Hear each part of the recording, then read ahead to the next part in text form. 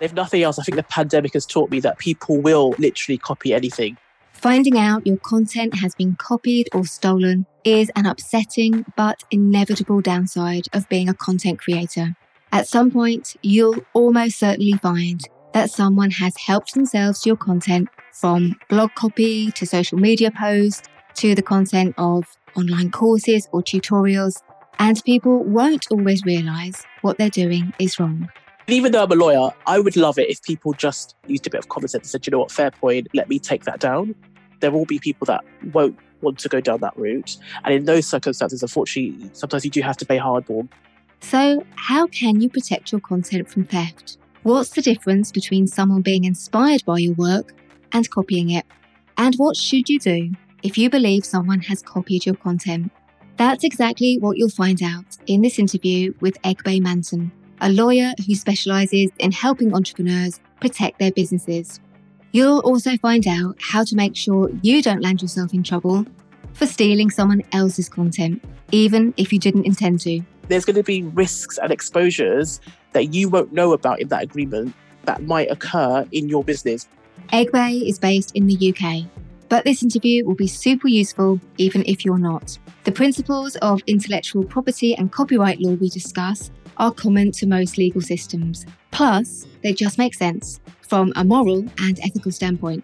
But of course, it's never wise to make assumptions where the law is concerned. So do always check how legislation applies to your business and get legal advice where necessary. You're listening to the Courageous Content Podcast. I'm Janet Murray, and I love helping coaches, creatives, and entrepreneurs create super engaging content that generates leads and sales for their businesses. No one starts a business and just knows how to create engaging content. It's a skill that has to be learnt and practiced. And there's always something new to learn, no matter how long you've been in business. And I know running an online business can feel messy. Perfectionism, fear, self-doubt, and other mindset stuff can stop you showing up online in the way that's best for you. So you'll get help with that too. Ready to get courageous with your content? Let's get started. What kind of content do people steal?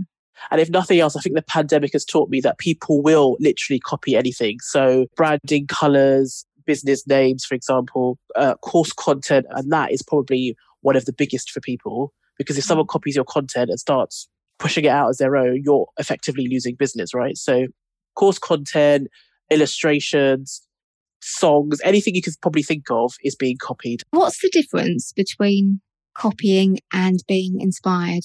So I'm just thinking of one of many examples in my own business. I say many, unfortunately, where somebody took a 7-day challenge that I'd created and pretty much ripped it off and tried to pass it off as their own. So they took the structure of the challenge, so exactly the same tasks, exactly the same content of emails, just tweaked slightly over a 7-day period. Would that kind of thing be classed as copying? It's a hard one. If it's like word for word, then I think you're probably on safer grounds, because you could clearly see, for example, that when you've created your content, maybe 3, 4, 5, 6 months ago, that this is the process that you undertook, and you would have drafts and you'd have everything to back that up. If they've taken your content and then slightly reworded it, maybe added a bit of their own kind of, personality, it's more difficult to say you've copied that, because it's not word for word. It's not an identical thing. And what about visual branding? So, for example, I sell a content planner. I've had people create very similar products, similar cover designs, similar interiors. Where do you draw the line on copying and being inspired with that kind of product? If you did a diary of a colour palette of like yellow, green and blue, right, there is going to be somewhere else in the world somebody who might do a similar thing, right? Mm-hmm. As long as it's developed independently of you, then these things will happen. And I think it's one of those things that you can say, well, it's similar, but she didn't do it on purpose. She's in Indonesia. It's a completely different audience. Fine. However, if somebody, for example, was in your circle, maybe in your membership, and they have created something similar to you, I think there'd be more of a grounds for you to say, well, actually, this looks and feels similar to what I'm doing. In those colours that you're providing and in the diary, the way that you set out the diary and the way that it looks, you have some, what we would call unregistered IP rights in that look and feel. You've created it, you've put it out there, therefore you have some element of ownership of that. Could you go after somebody else? You could try, but whether or not you'd be successful, whether or not it would be worth it is another story. What about paid content? So, for example, I got onto Facebook one day and just by chance, really, found myself watching a Facebook Live and thought, oh, this content seems very familiar. And it was, because the person was teaching the content from one of my paid programs, pretty much word for word. They'd taken some of my templates and checklists and pretty much rebranded them in their own branding. And the interesting thing is that they were crediting me and they were saying, well, I learned this from Janet Murray. I'm in her program. It's brilliant. This is Janet Murray's work. The individual involved thought it was okay because they were crediting me, but my clients had paid for that content. It wasn't content that was publicly available. Where do you stand with something like that?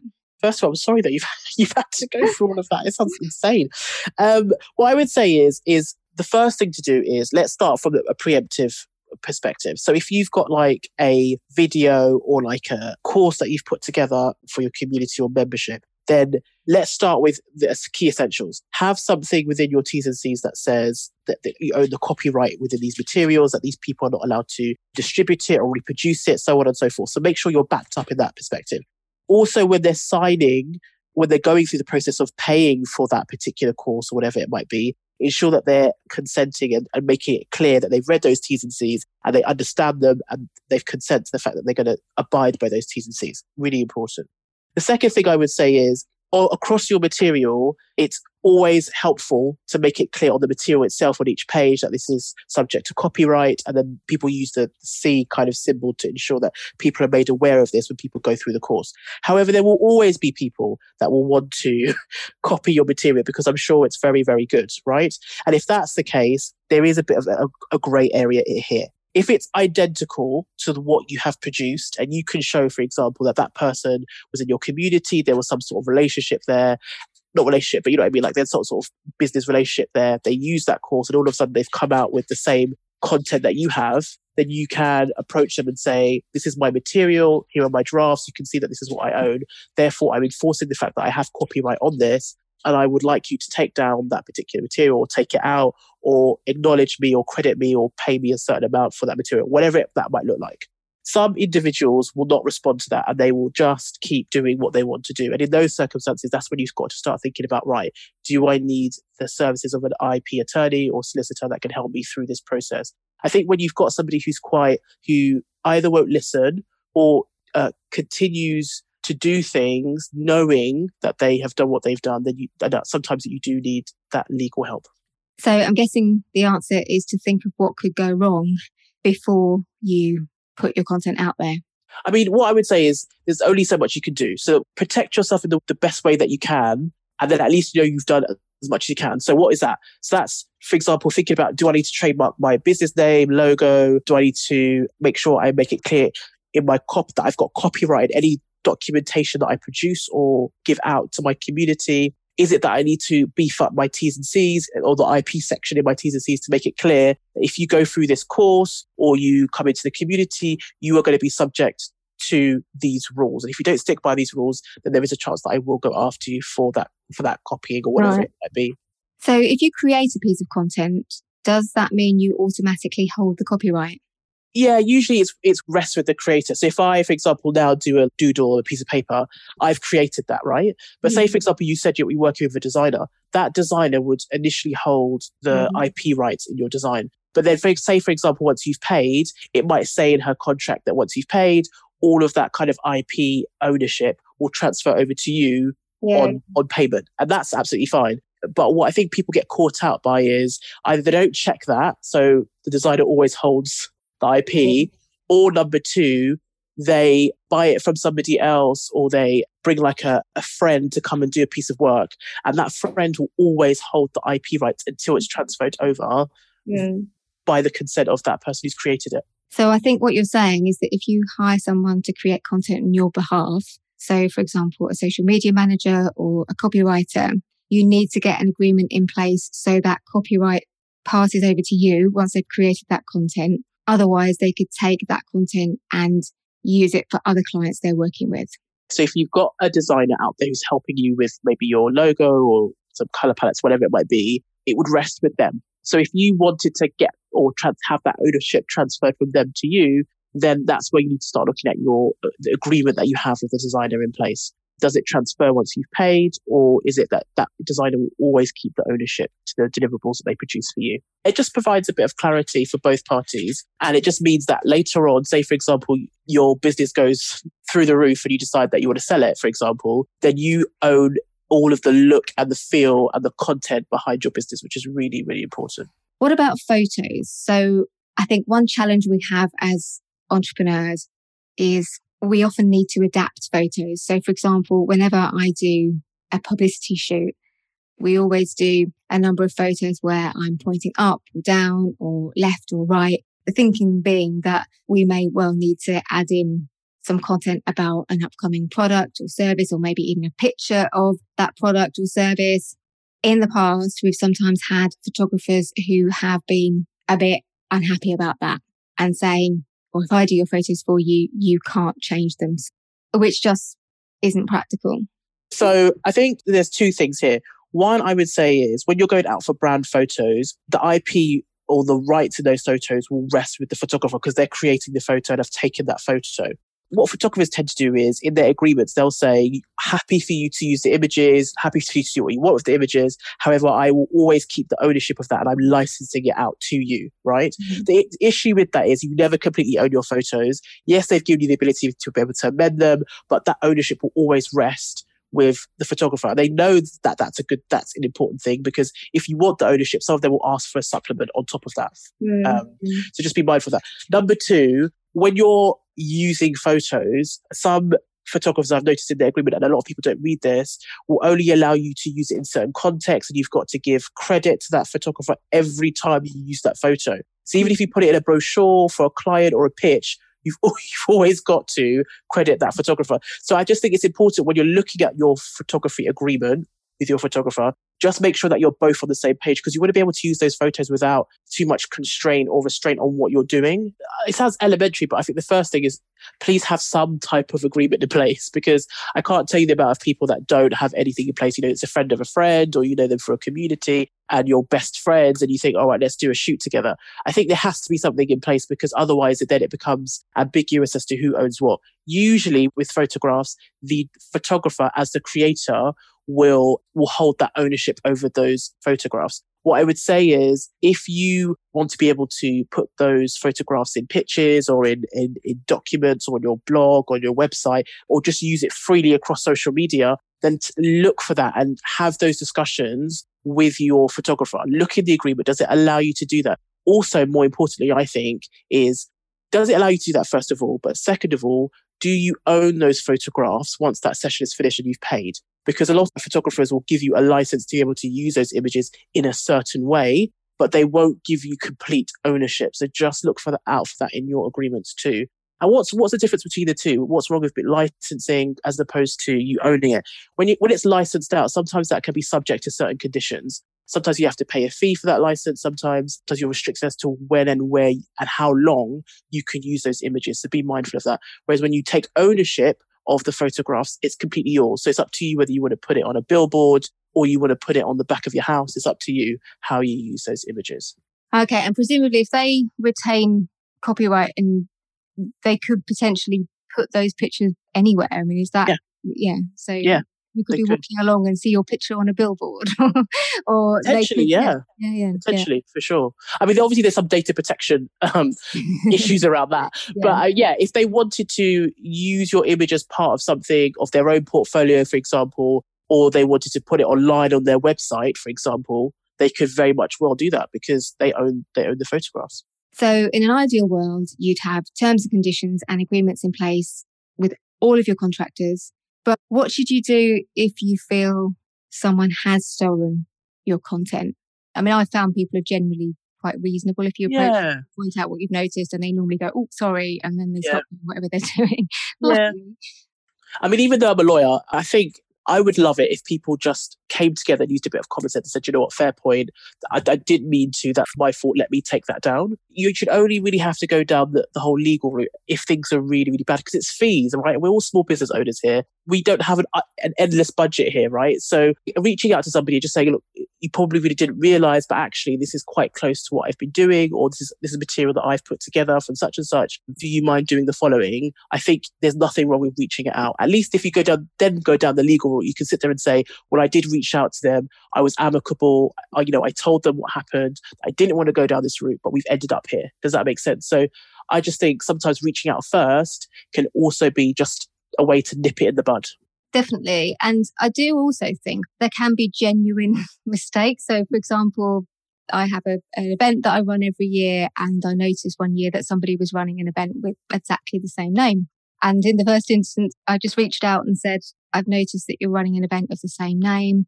And actually, as I've sold all the tickets for mine and you've only just put yours on sale, it's actually not a good idea for you, because if anyone Googles the name of your event, they're going to get all of my stuff. And actually, it's probably not good for you.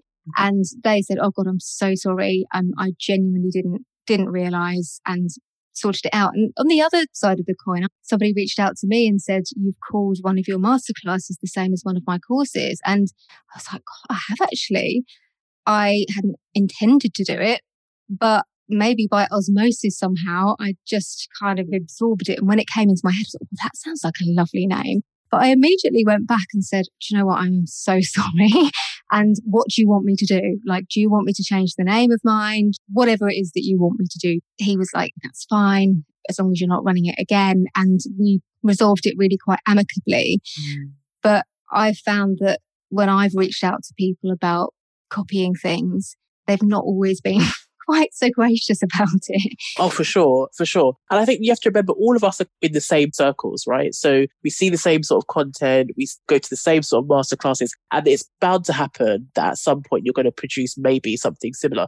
If someone does reach out to you and say, well, actually, look, I've had this for a long period of time, these are my colors, or this is my content, or whatever it might be, then just be humble. Just be humble about it, right? It's understandable, and it's something that happens. And I'm sure there's a way that it can be resolved amicably. But unfortunately, like we said, there will be people that won't want to go down that route.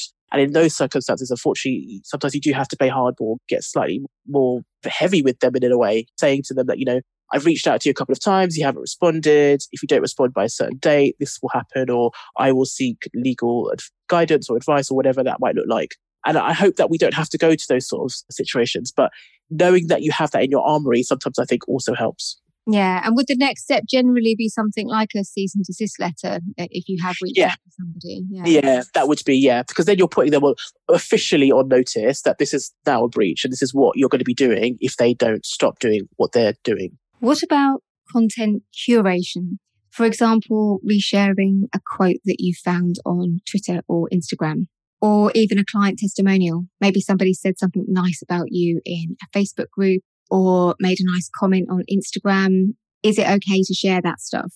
It depends on their rules. So I'm not close to that detail. So it's a bit of a grey area on that one. It depends on their rules. But I think if somebody has already put it on Twitter, so it's already freely available, you screenshotting it, putting it on Twitter or IG and crediting that person, I think is on the lower end of a risky strategy, I would say.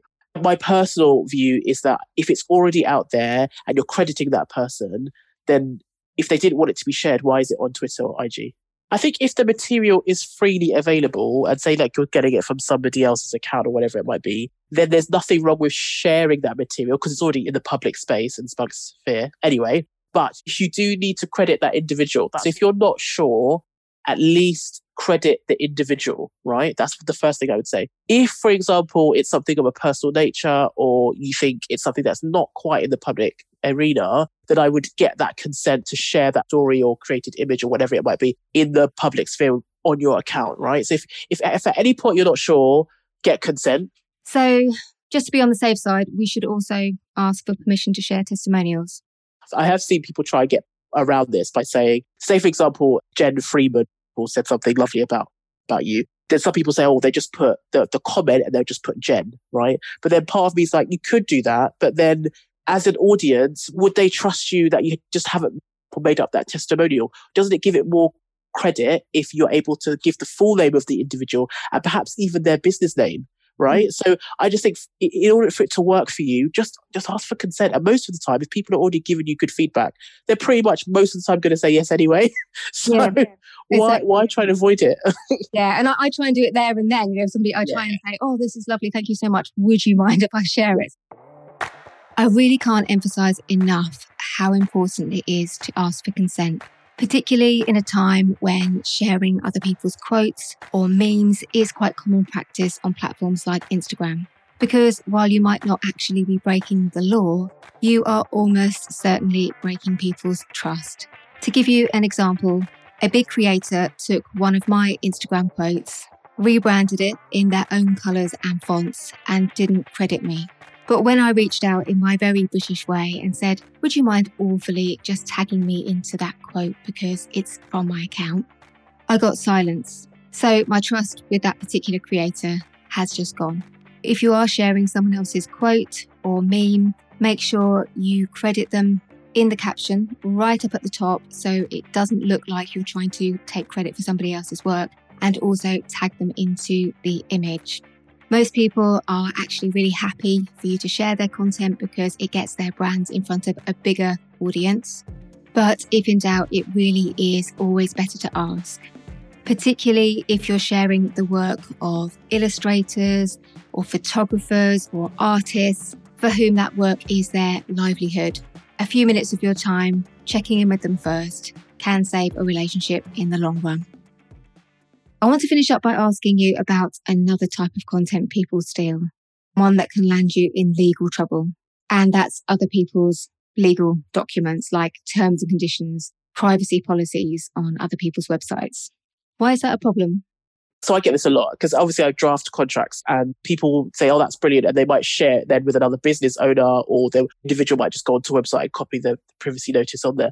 There is copyright in those documents, right? So whoever's created those documents, that privacy notice or those T's and C's, they have copyright in that agreement, right? Therefore, for example, in my terms and conditions, I say that I don't want clients to then copy and paste that particular agreement and send it to somebody else, right? Because that's what I've drafted for them. I've looked at their business and I've done it on that basis. So if you are going to websites and you're copying and pasting and taking it as your own, then you are in breach of this, okay? And that you should be mindful of that. And also, just from a practical perspective, those T's and C's are not built for your business. So there's going to be risks and exposures that you won't know about in that agreement that may occur in your business because of the fact that you haven't got a set of tailored T's and C's for your own business. So in some ways, you're not even getting any benefit from it. You can buy legal templates from lawyers like yourself online and adapt them for your business. Is that a good idea? Really don't like templates, mainly because I would say that, right, because I'm a lawyer, but mainly the reason because I've seen what happens when they go wrong. I've seen when, for example, a clause is missing or the agreement is governed in the state of California and the business owner is in the UK and can't enforce the contract. I've seen the problems with template contracts, and that's the reason why I really dislike them, because no one takes the time to read it. They just kind of slap the client's name on there and hope for the best. And then if something goes wrong, for example, the client doesn't pay or the client goes MIA and you're trying to get that payment, you look at your contract and realize actually it's not even an English and Wales contract, a Welsh contract. It's actually just like one based in Guatemala or in the US, and just does not help you. So just be mindful, I would say, of templates. Yeah. So I guess there's an investment up front, right, but it's better to be safe than sorry, and actually having somebody put together T's and C's and things like your privacy policy on your website that are actually customized for you and your business and the things that could go wrong. It sounds like that's worth the investment. Oh, for sure. And let's remember, once it's done, there might be a few tweaks that might need to happen over the years, but essentially the agreement will stay the same. So it's not like you're going to have to keep changing it year after year after year. The advice Egbe has shared in this interview is so important. If you're investing your time and your knowledge and experience in creating content, it's vital to make sure you protect it. And as Egbe has shared, prevention is generally better than cure. Although we never want to think the worst of people, I've learned the hard way that thinking about all the things that could go wrong with your content and getting terms and conditions and legal contracts in place right from the start can help you avoid problems further down the line. If you'd like to connect with Egbay, then I'll link to her website and her socials in the show notes. And she's over on Instagram at Egbay Manton. And just a reminder that Egbay is providing legal guidance for educational purposes only, and nothing said on this podcast should be construed as legal advice. If you need legal advice, you need to contact a solicitor or equivalent attorney. Would you like to create super engaging content about your business and do it consistently? If so, you need my Courageous Content Planner in your life. It's a gorgeous A4 desk diary that's so simple to use because it's based on my 4x4 strategy, which involves posting 4 styles of content 4 days a week. Yes, content planning really can be that easy. There's templates for daily, weekly, monthly, and annual planning, so you know exactly what to post, where and when, plus hundreds of ready-to-go content ideas and prompts. So you'll never run out of ideas for social media posts again. And accountability trackers to keep you consistent with your posting. The Courageous Content Planner is both practical and pretty, with 4 gorgeous cover designs to choose from. So if you want to ditch the content overwhelm and you want a simple content plan you can actually stick to, head over to courageouscontentplanner.com to order your copy today.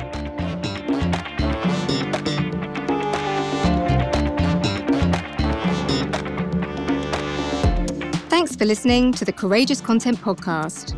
If you enjoyed this episode, please leave a review on Apple Podcasts or share the episode on social media. That way, more people can benefit from the free tips and strategies I share. And be sure to tag me in when you do. I'm at Jan Murray on Instagram, Twitter, and TikTok.